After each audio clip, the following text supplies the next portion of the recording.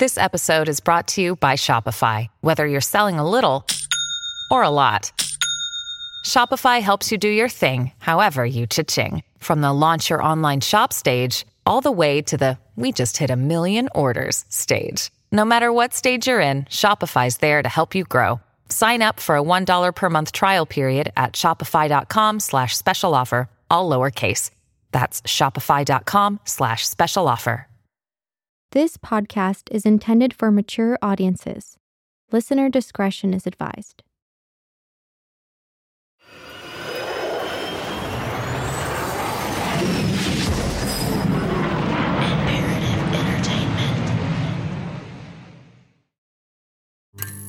Take a little picture.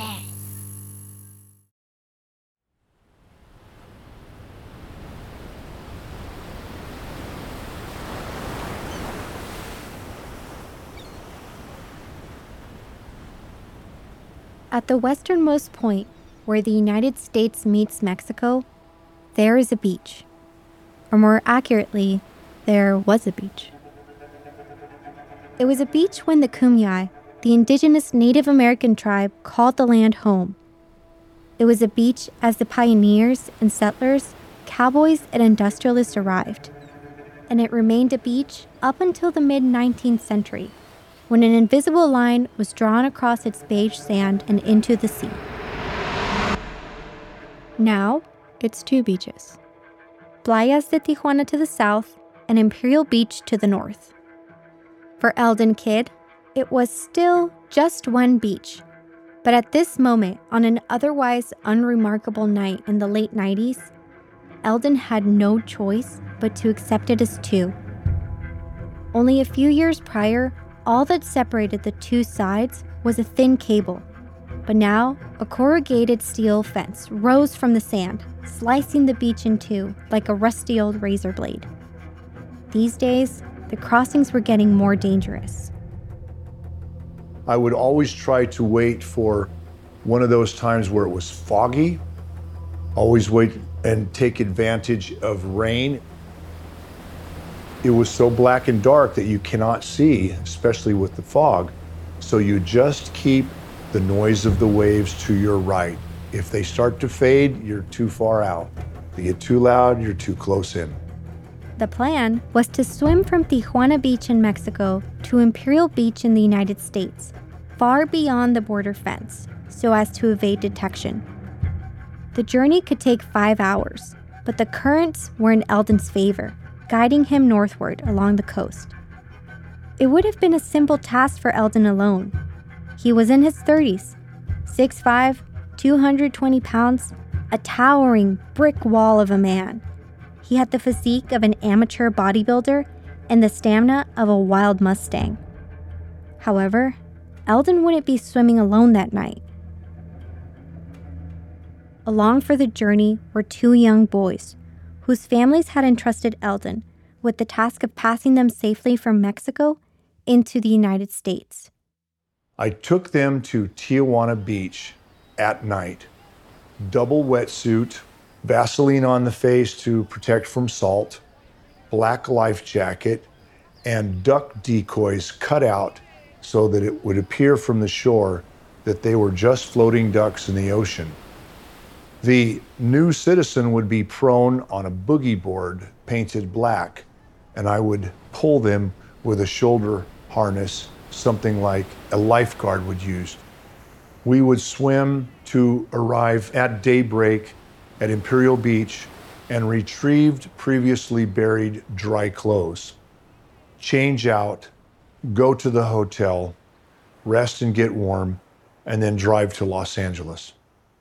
Eldon was confident he could pull it off, but what he didn't know was that the two young boys had never been in the ocean before, and in the pitch darkness, the sea could manifest as a ferocious and ominous beast to a pair of young and weary travelers.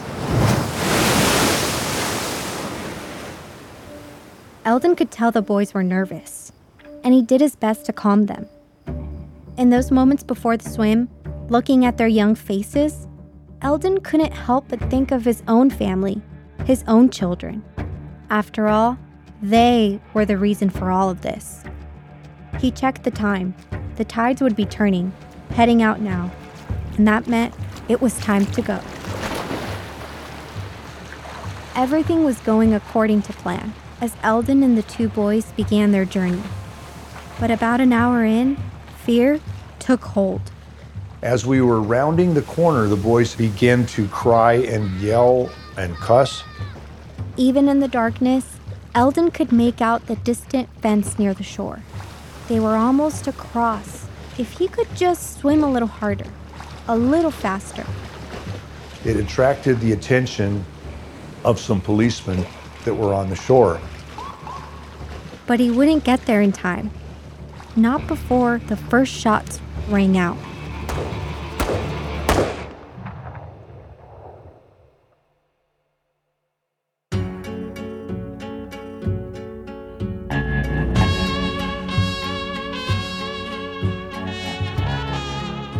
This is American Coyote.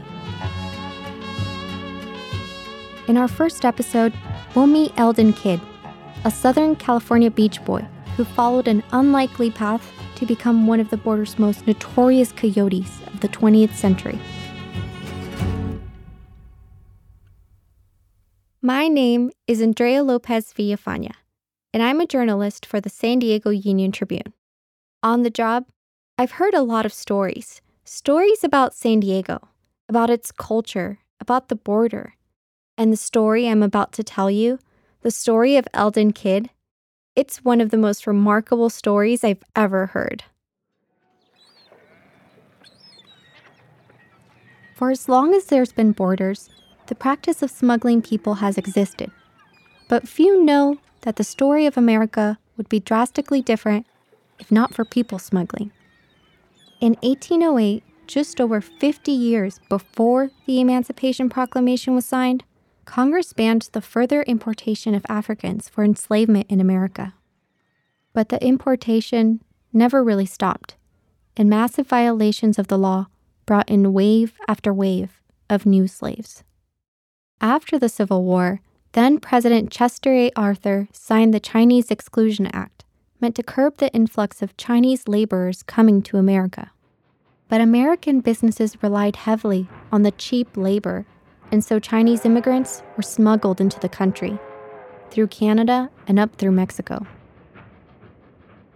Those enterprising individuals who smuggled Chinese migrants over the U.S.-Mexico border in the late 19th century were the very first coyotes, a more familiar modern slang given to these people smugglers along the southern border. 137, well.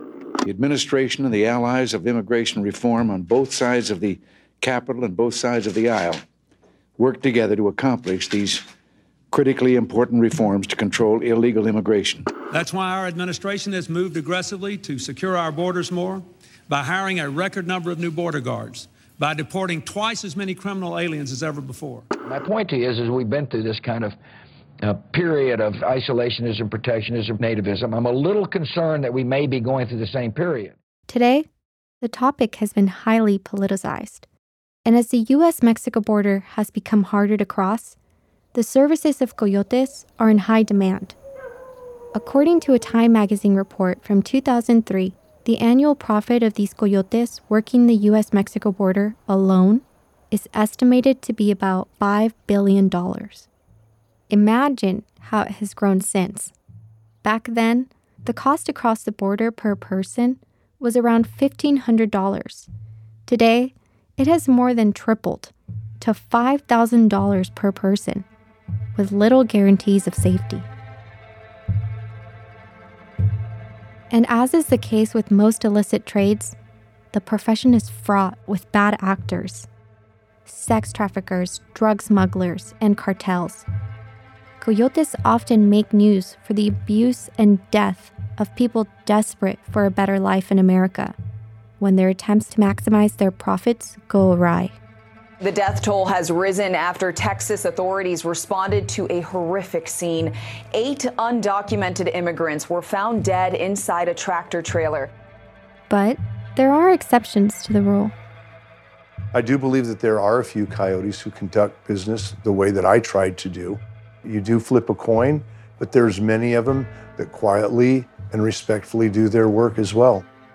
This story is about an exception to the rule, about a man whose reputation earned him the trust and faith of over 1,000 migrants in search of a new life, and a man whose size and stature has made him a legend to the people and the families of those people who he has crossed.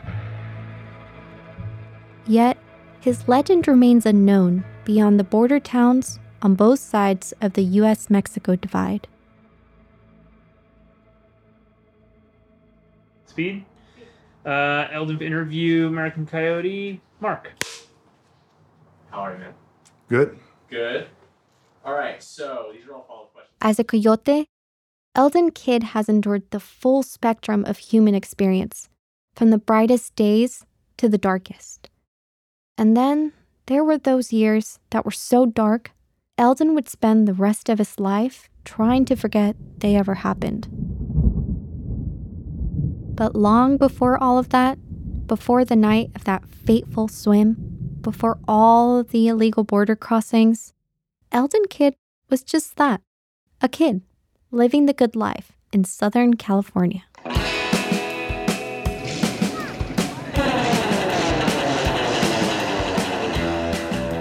I was born in Glendale, California, raised in Huntington Beach, California.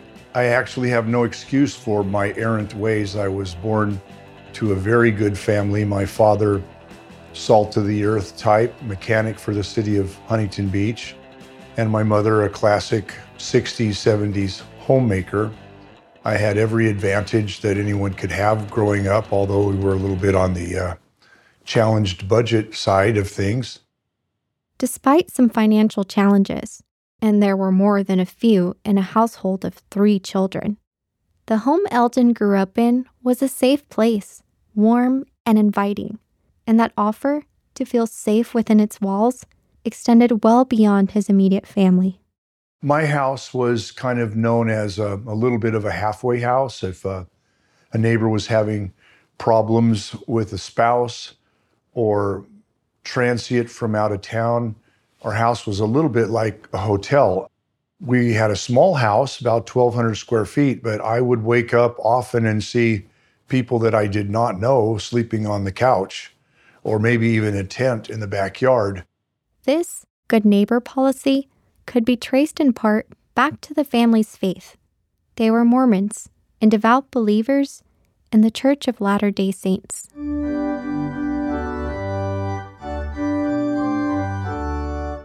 Like a lot of kids raised in a religious household, Eldon didn't think much of it during his childhood. It was just the way it was. And so, he too was a devout believer, attending church, reading his Bible front to back, and doing his best to exemplify the pillars of the faith. So despite his large size throughout his life, Eldon was raised to be a gentle giant.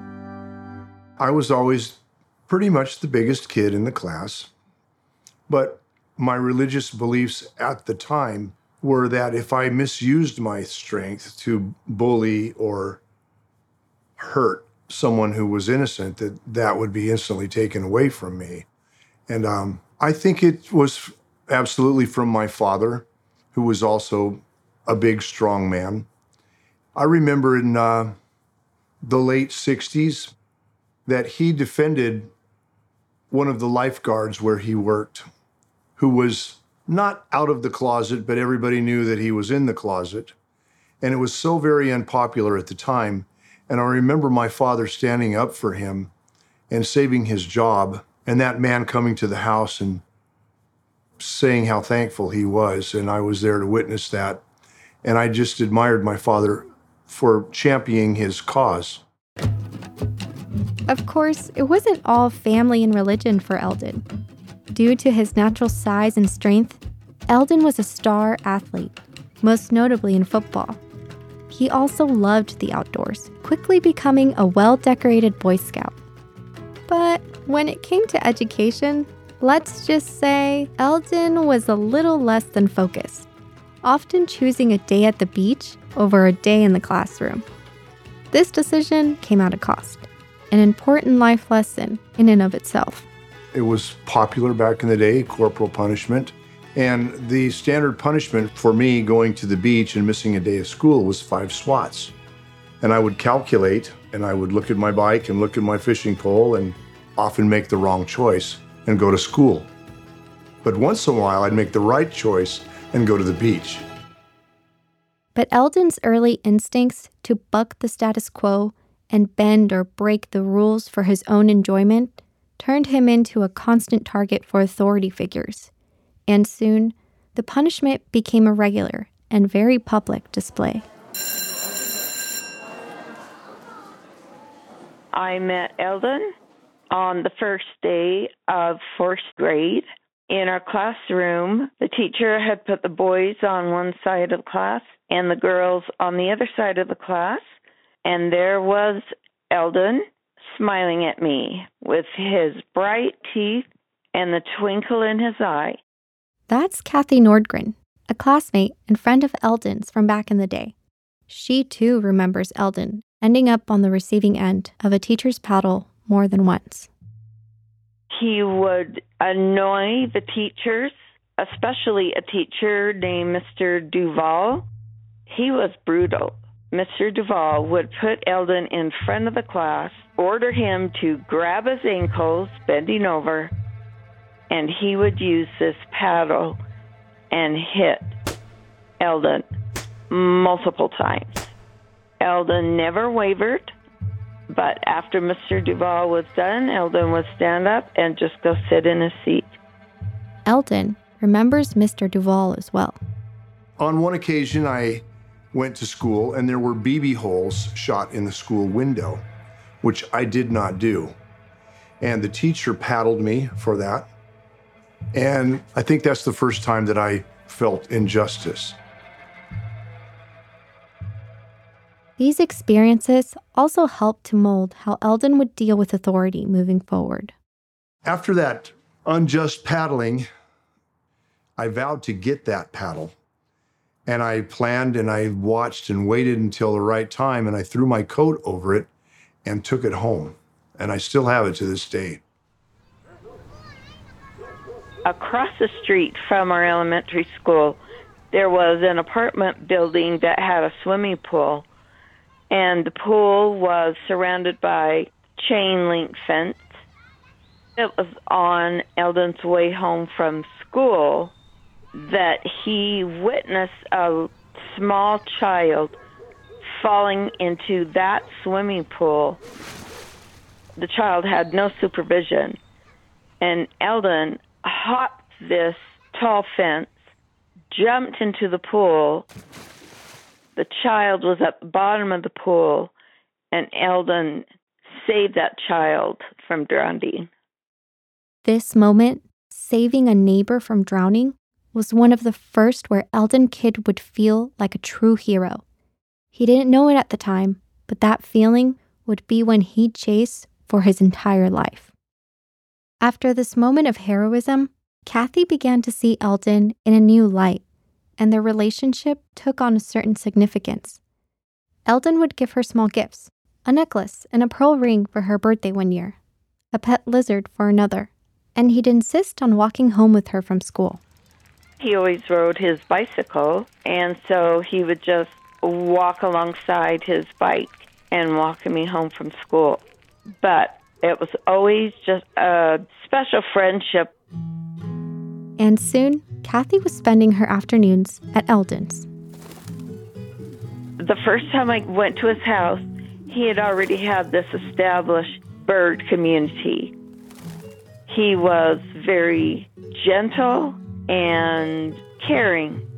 These animals, they were loved by him. He didn't just have them in cages or a box for fun or mistreatment. He truly loved them. It still matches him and his love for people and animals and only wanting to do good. Their special friendship had all the trappings of young love, but their particular case remained undiagnosed in those early years. Unfortunately, fate wasn't on their side, and soon Kathy's family moved out of town. It was sudden, and not without its lasting trauma. I was in denial that it was going to happen, so I didn't say goodbye to any of my friends. My dad carried me and stuffed me into the car. I'm kicking and screaming and crying. Eldon and I never had a goodbye, and I did not see him until we went down there to visit. With Kathy's family in town to house sit for the summer, the two young lovebirds reconnected. Eldon wasted no time asking his childhood crush on a proper date.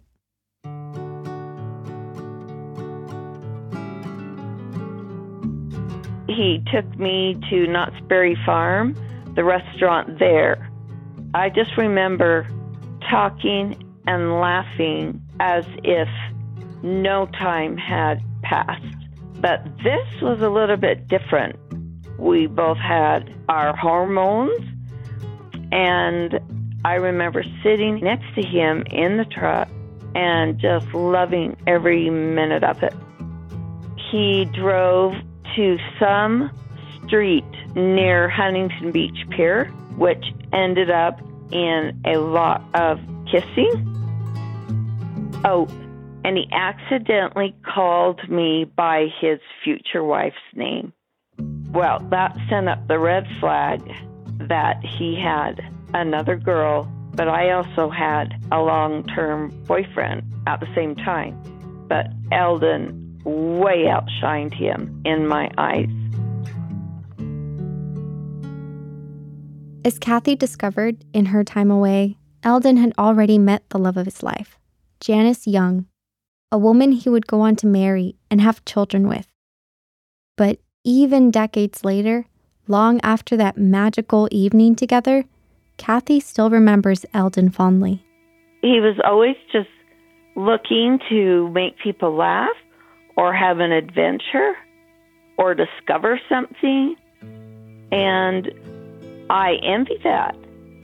And if I could turn back the clock, I would have hoped I would have been the one to have married him. I would have gone on his adventures as well. By the time Eldon graduated high school, he was on a path he could potentially follow for the rest of his life. But as we'll learn over the course of this series, Eldon Kidd's life was marked by unpredictability. A series of life-changing events in the coming years would cause him to stray far from that path and never look back.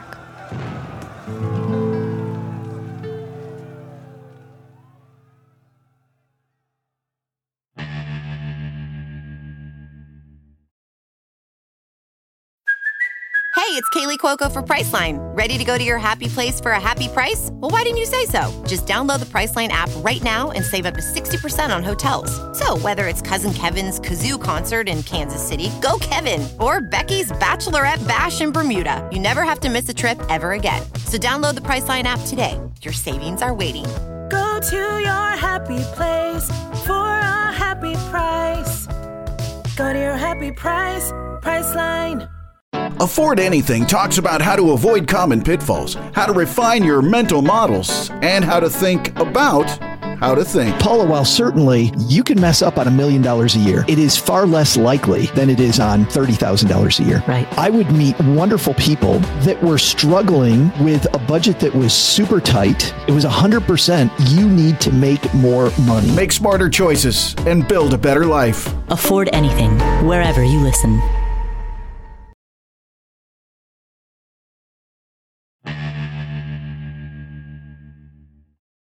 Mormonism was right for me at the right time.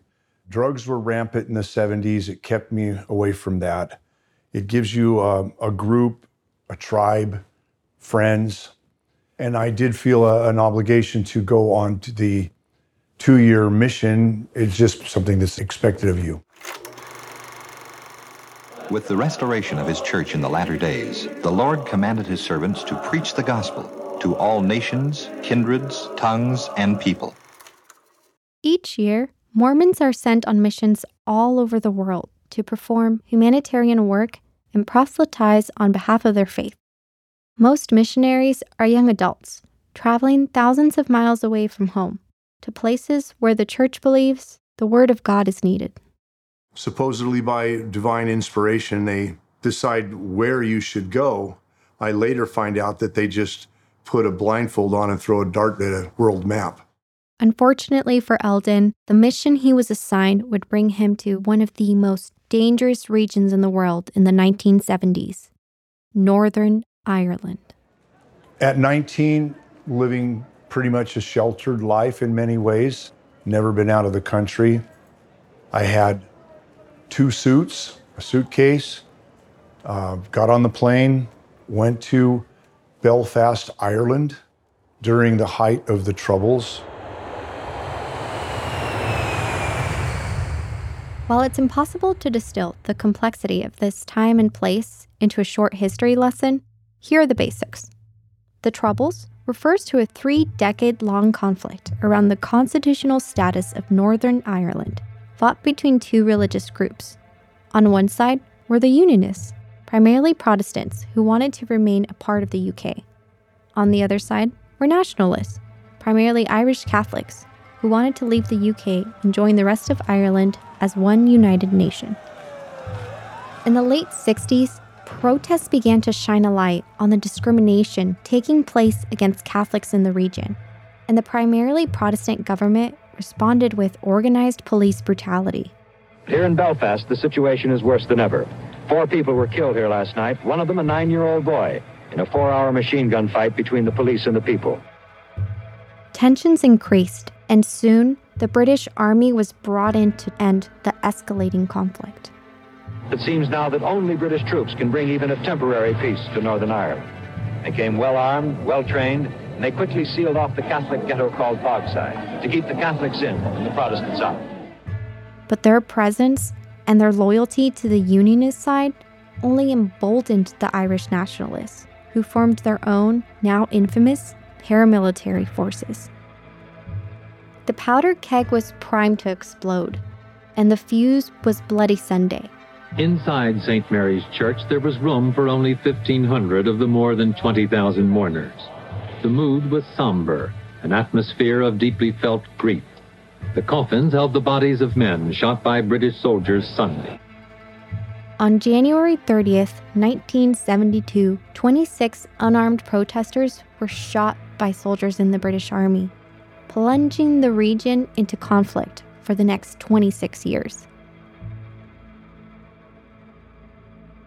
2 years after Bloody Sunday, a wide-eyed, optimistic young Mormon from Southern California would arrive in Northern Ireland on a mission to preach the gospel. As you might imagine, it did not go smoothly. Had never heard gunfire before, never heard bombs. And it was a very shocking experience. The cold, the constant rain, and I wasn't tough. I just wasn't ready for that kind of anger, rejection, sickness. I contracted glandular tuberculosis while I was there, had to be operated in a hospital.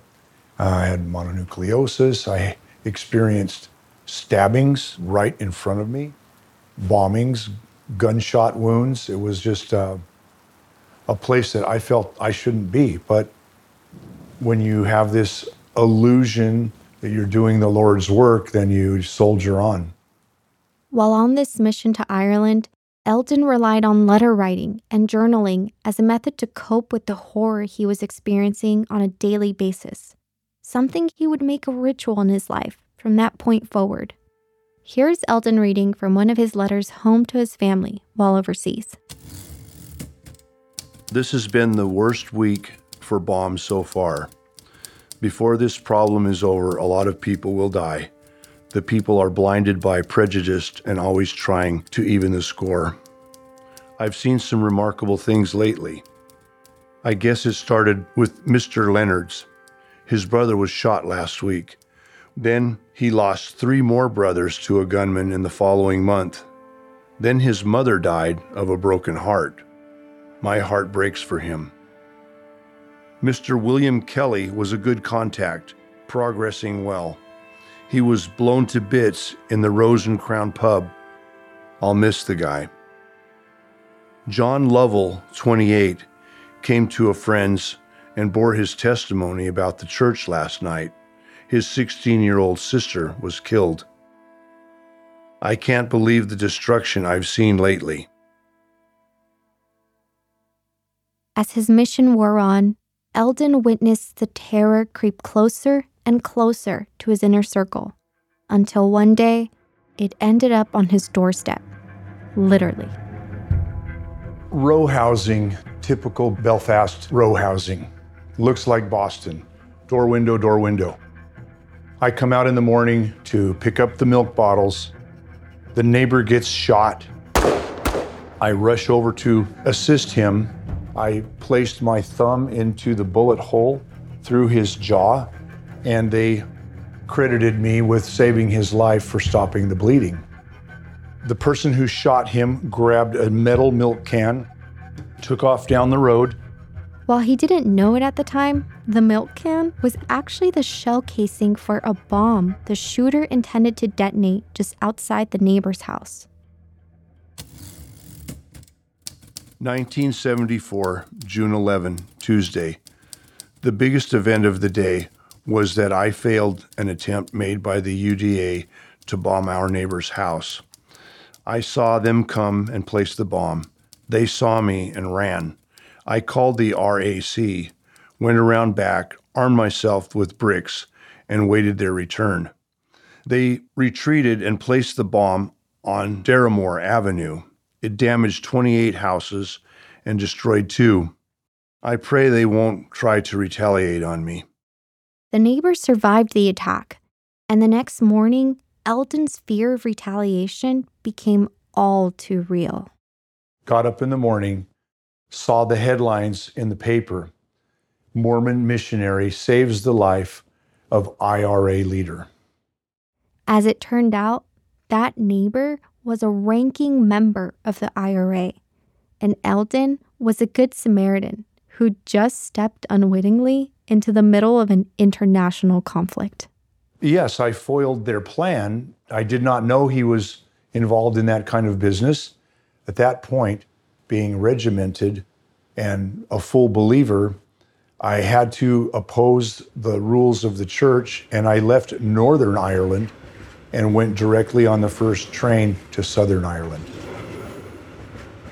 My call to the president's office was, I need to leave now. I've been invited to leave the country or else. The mission president said, don't worry, God will protect you.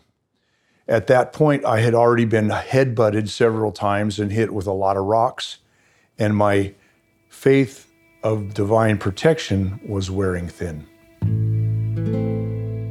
That response from the mission president changed something in Eldon. He suddenly questioned whether or not God could protect him. And so that day, he made the difficult decision to end his missionary work early and return to the States. I can't speak for the world, but I think people do fool themselves and believe what they want. And I had fooled myself enough to dedicate that time and energy to go and do something like that. But it helped me grow up. It helped me see the world in a different way. And it was the beginning of the end of my beliefs.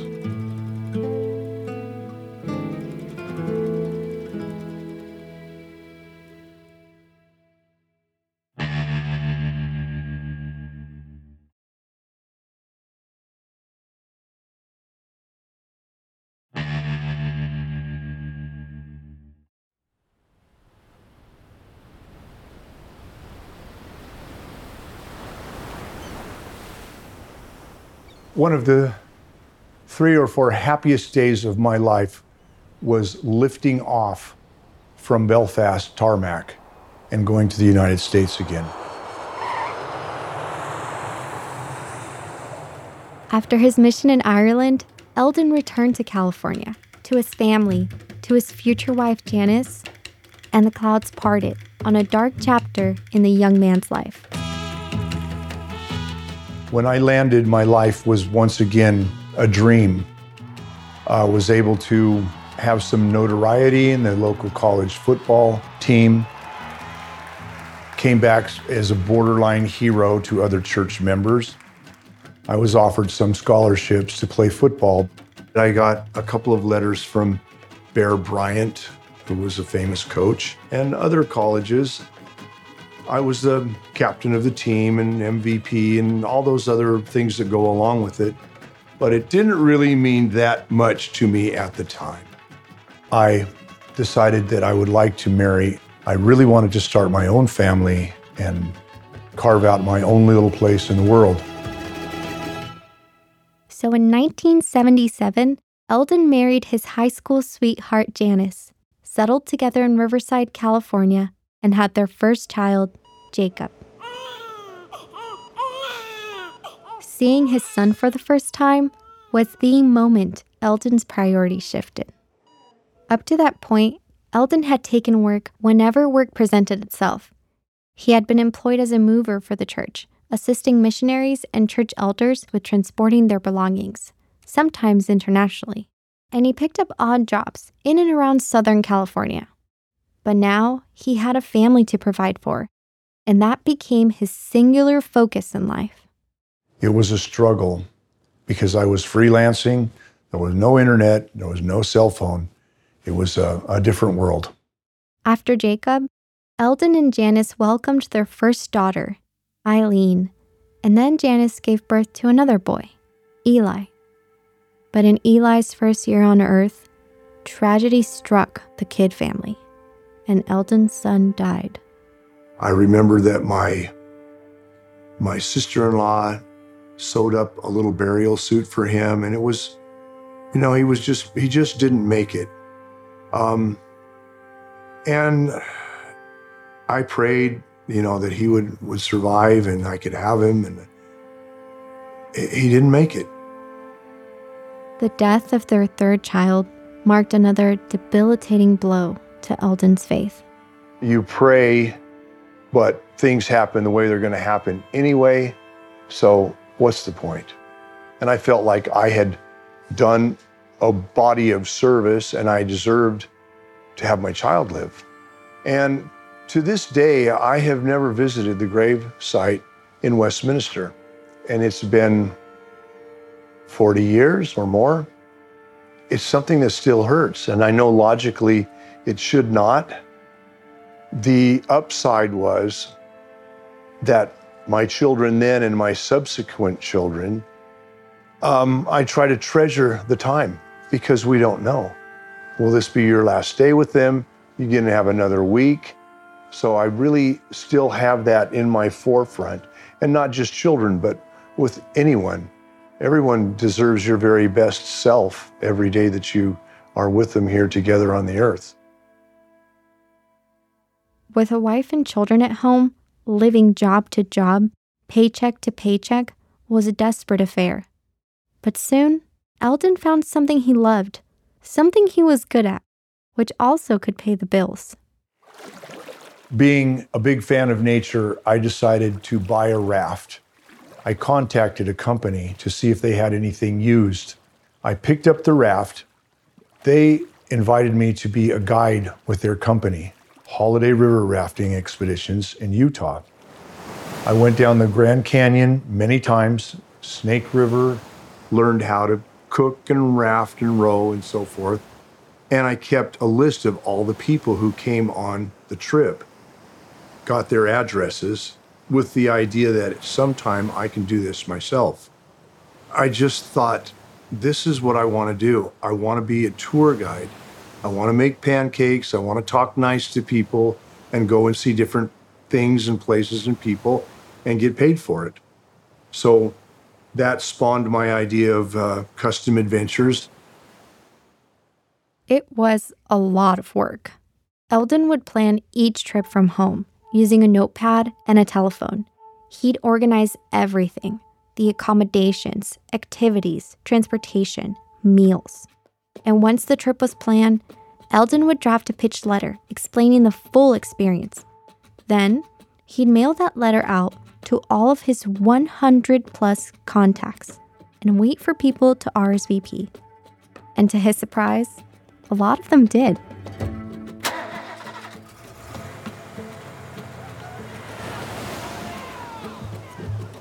Custom Adventures was a perfect fit for Eldon's transient personality.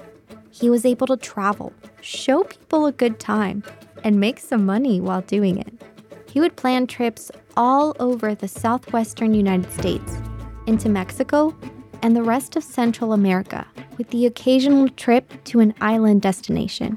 My clients were American, well-to-do people who could afford the price of the trip and take off work for a couple of weeks. They always brought alcohol just to be free of their workaday life and hear some guitar and smell some wood smoke and eat outdoors. It was a really good experience for them and myself.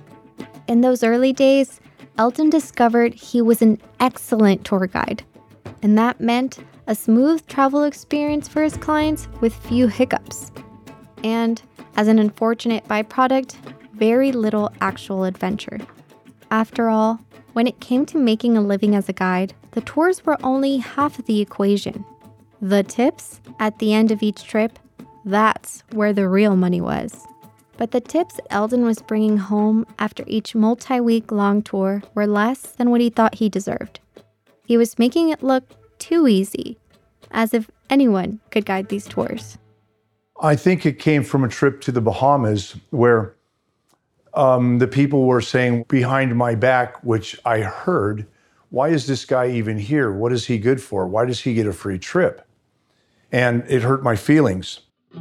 So it was on this particular trip that Eldon decided to try a new approach, one that added a sudden dose of adventure to the lives of the bored, affluent Americans he was shuttling around. Being a tour guide includes entertainment and sometimes sleight of hand. So I contacted a large, frightening guy and told him that he could make $20 very quickly. He agreed. He snatched the suitcase from my strongest critic and ran around the corner. I said, "Don't worry, I can take care of this." I ran around the corner, gave him $20, and brought the suitcase back. At that point, I was very useful and necessary on the trip. This new strategy proved to be very effective. And when that trip came to an end, Eldon noticed a significant bump in his tips. So he decided to make his scripted heroics, shall we say, a standard part of the Custom Adventures tours. If I felt that I was not being appreciated, I would put a pinch of sand in their food and then absolutely replace it for them. Sometimes their entire backpack would be stolen and hidden, and then their backpack would appear at the end of the trip. So you have to be somewhat creative and almost set yourself up as a hero. It seemed as though, in the absence of real tragedy and human suffering, Eldon had found a new way to make himself the hero. Yes, it was a little misleading, a little dishonest, but Custom Adventures promised an unforgettable experience.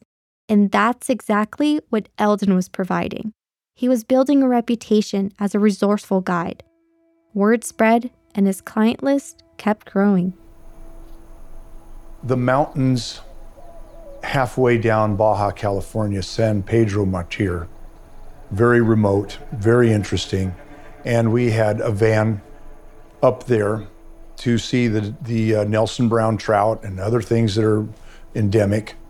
When they went for a hike, I unplugged the distributor cap wire and placed a filter of a cigarette in there so that it would not get spark. When they returned and it's almost getting dark, then they can't start the motor. As the sun set and the temperature dropped, the tourists would begin to get more and more nervous. So Eldon told them he was tired of waiting for the mechanic, whom he never called, and he popped the hood himself. That's where I come in, and that's where I make myself a hero. I take out the cigarette filter, hem and haw, look around, and then suddenly Everything's going good. Relief, and then tips would follow. And scene. By this point, Custom Adventures was a solid business, but Eldon wasn't feeling much relief. Sure, he was making good money, but he was still living tour to tour, and if anything happened to his clients or the economy at large, he could lose it all, and his family was growing fast. In the span of about 10 years, I had 5 children, so I was really living on a shoestring. The summer season was easy to fully book doing river rafting on the local rivers. But when winter came, I had to be more creative. So I found a river called the Usumacinta, which is the border of Guatemala and Mexico. So I invented some tours there through the jungle, through the rainforest to see the ruins. The Usumacinta trips were a hit. But due to the distance from the States, clients would have to fly in and out of a local airport, while Eldon would take the exhausting multi-day journey from California to the border of Mexico and Guatemala, and then back home with the tour van and all of the equipment in tow. And it was on that ride home, after one of those tours, that the trajectory of Eldon's life began to change forever. After the trip, I drove my van back with all my equipment. I stopped in Veracruz in the mountains to get out, have a taco, have a rest, and then I got back in my van and started on my way. I drove another 6 hours possibly, pulled over in a desert clearing, and went to sleep. At that time, I could hear a little bit of whimpering and crying and noises, and I thought that it could have been some kind of an animal. Looked in the back where my equipment was stored, and there were 2 teenage girls that had stowed away. The 2 young stowaways were clearly scared, hungry, and tired. The older girl held out her hand, and written on her palm in smudged black ink was a phone number. Eldon looked from the number back to the girl, who then spoke a single word. Ayúdanos. Help us.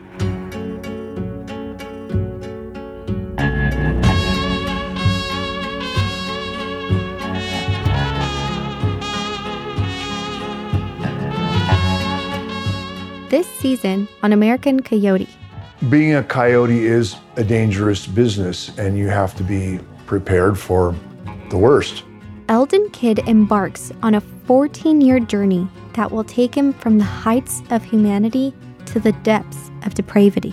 The poverty is bone-crushing, so most of them are trying to escape hunger. They took me into the bathroom. I was on my knees in front of the toilet, and I'm thinking, my teeth are going to get broken out. This is it. This nightmare, right?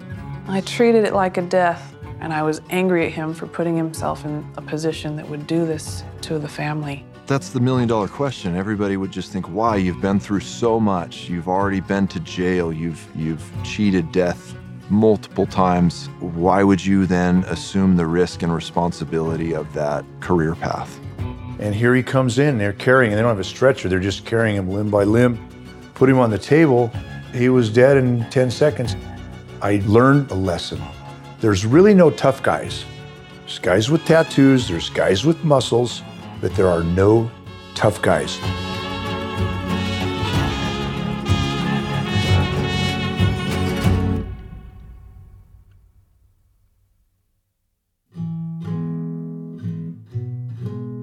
American Coyote is created, written, and produced by Joshua Schaefer and Eli Corus of Pegalo Pictures.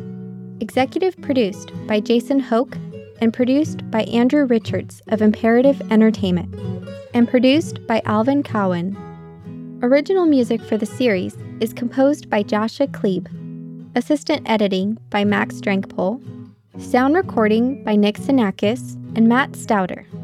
Sound editing by Joshua Schaefer and Nick Sinakis. Sound design and sound mixing by Craig Platte. Poster design and graphics by Jeff Quinn. Production Legal by Sean Fawcett of Raymond Legal PC and Davis Wright Tremaine, LLP. Host record by Deborah Reeves and Signature Sound in San Diego, California. Please subscribe, download, and share these episodes and follow us on social media for extra content and updates. I'm your host, Andrea Lopez Villafana. Thanks again for listening.